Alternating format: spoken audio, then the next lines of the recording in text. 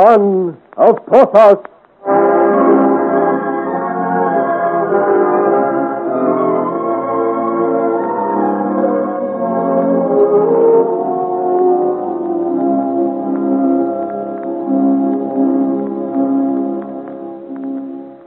With the return of the king to Saint-Germain, Francoise d'Aubigné believes that Aurore will be in grave danger.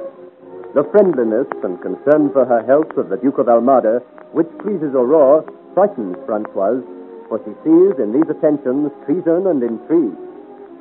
True to her promise to Joël, she writes a message for him. But before she can send it, she is interrupted by the sudden arrival of the Marchioness de Montespan. Marchioness? Madame de Montespan, what are you doing here? I have come to visit the children. Have you anything against it, Francois? No, of course not, madame, but I did not expect you. That is obvious. You expected Honorin to take a message. A very private message, I take it. It was nothing, madame. I did but dramatize when I spoke thus. I will ring for Honorin and give it to him. I will take it if you like, Francois. Jean has not yet unsaddled the horses. He could deliver it for you with more speed than Honorin. Oh, no. No, thank you. I will give it to Honorin. Oh, la, Francois. What an intrigue. To whom is this note addressed that it is so mysterious and important? Too important to entrust to any hand but Honorin? It is to a friend of mine, madame. Oh, I do assure you, it is of no importance at all. It seems you are taking a deal of trouble with it. Bother to clutch it to your bosom, so I'm not going to snatch it from you. In any case, here is Honorin, so you may give it to him. You rang, madame? The Marchioness de Fougère has an errand for you, Honorin. I have a note I wish delivered. It is very important. Very important, Honorin. Only to be trusted to your hands. As you love me, Honorin, see that it is safely delivered. Oh, fie, Francois. You will turn his head. I will deliver it, madame. Go at once, then. It shall be done immediately. But wait. Yes, milady? I would have a word with you before you go. Oh, please, heaven, he does not give it to her. It bodes no good here. You understand, then, Honorin? I understand, milady. Then you may go. There now, Francois. That little matter is settled to everyone's satisfaction. Or at least to mine. Yes, my lady. Of course I should be gratified to know to whom the note was addressed. But I do not suppose you choose to tell me. No. Well, in that case, I shall guess. Was it to the Breton, Francois? I thought so. The Breton. The musketeer to whom you once bade such an affectionate farewell. My lady, you are quite wrong. I wouldn't worry to deny it, my dear. What I see by your face, my guess is right. That is one of the disadvantages of having an honest face. It is hard to lie. So it was the Breton. But you see, you might have saved your time. What do you mean? The Breton is dead. Dead? Joël dead? I cannot believe it. Yes, it is true, for I arranged it myself. You? You need not sound so surprised, for you have always known my method of treating those foolish enough to stand in my way. There was too much of the Breton for my convenience. Joël is dead. And it is no use. No use at all, Francois. All that intrigue and mystery for nothing. The Breton is dead. Dead in Bondy's forest with a bullet through his heart. Are you certain he is dead? There is no doubt of it. Did you witness the deed? There was no need. I paid well to have it done. Then you are not sure of it at all. He is dead, I tell you. Dead. You are so certain of it. Why do you keep saying that? Is it I you are trying to convince, or yourself? By my faith, Francois, you go too far in your insolence. I am sorry to have angered you, for you give me great comfort. I do not believe he is dead after all. Dead or alive, what does it matter? He won't get your message. Honorin will not deliver it. Oh, yes. Yes. If Joël is alive, Honorin will give it to him. He at least is one I can trust. As you loved me, Honorin, you said. Oh, fie, Francois. Is that the way to speak to servants? He would not understand such nonsense. I said to him, 50 pistoles, and you do not deliver the note. Money is their language. He would not be bribed, not honor him. Your simplicity is charming, my dear, but every man has his price. And 50 pistoles is apparently honoring. You see, I have your note. Honoring has my purse. Oh, no. Oh, yes. If you are certain Joel is dead, why offer 50 pistoles for a note to him? Dear, simple Francoise. I did not know for certain that the message was for him. Oh, I guessed it was, but I was not sure. Agreed, I have now wasted my money, but perhaps it was worth 50 pistoles to prevent it falling into anyone else's hands. What do you have to say to him, Francoise? Since you have the note, you may read it for yourself. As you say, I may read it for myself. Devil take the man! What is it happening to you? But by my faith, the fool shall pay for this. So, he did not understand your money after all. It was blank paper he sold you. And for 50 pistoles. Hold your tongue. Listen. What is that? Open the window. Who rides there? Ride, Honorin! God save you!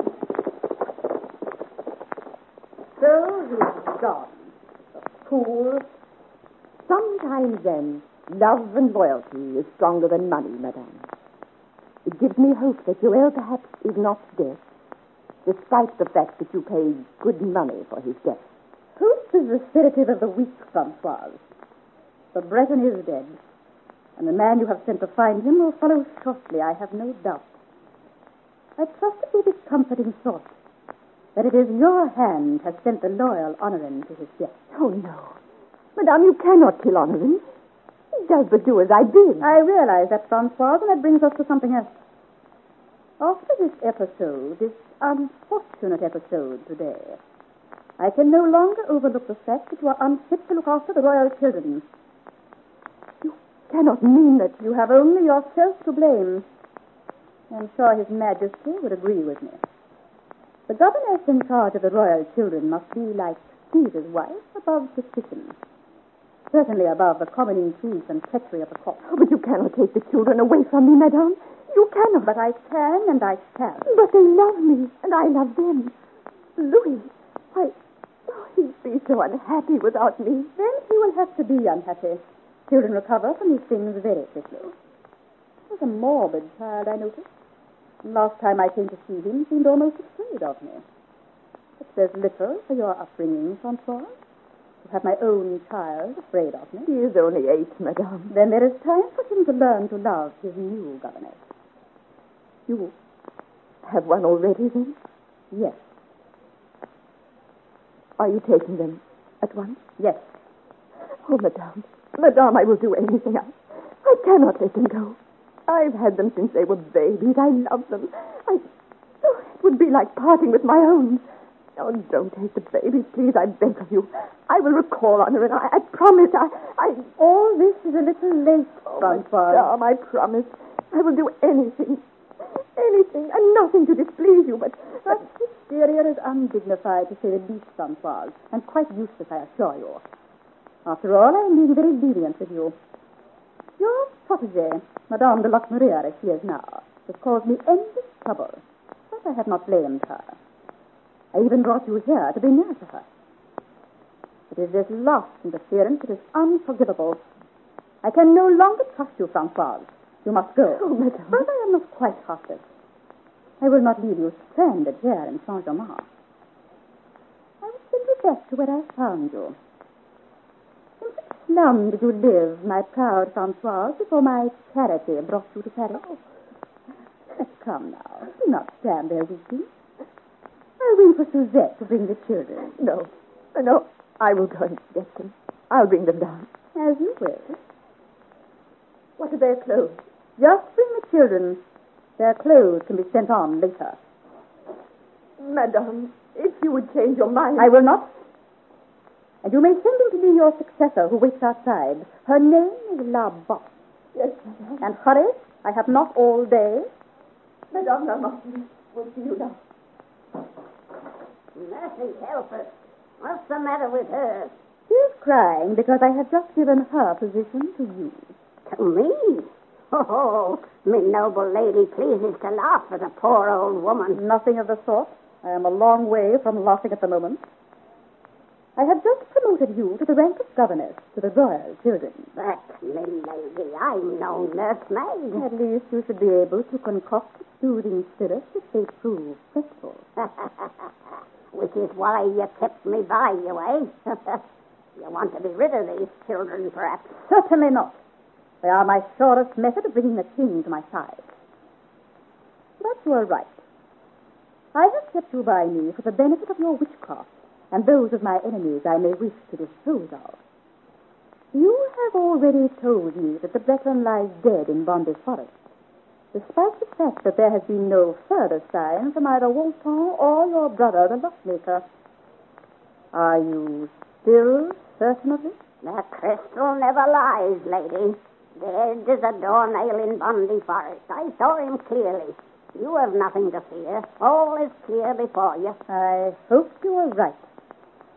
Meantime, since your brother appears to have deserted us, you must find me another, for I have another job to be done. Without fail, noble lady, without fail. I'll do anything for one who'll someday be Queen of France. Good. But I've a task for you, too. It seems to me that taking the children and sending Francois away is not quite good enough. I have a lot at stake.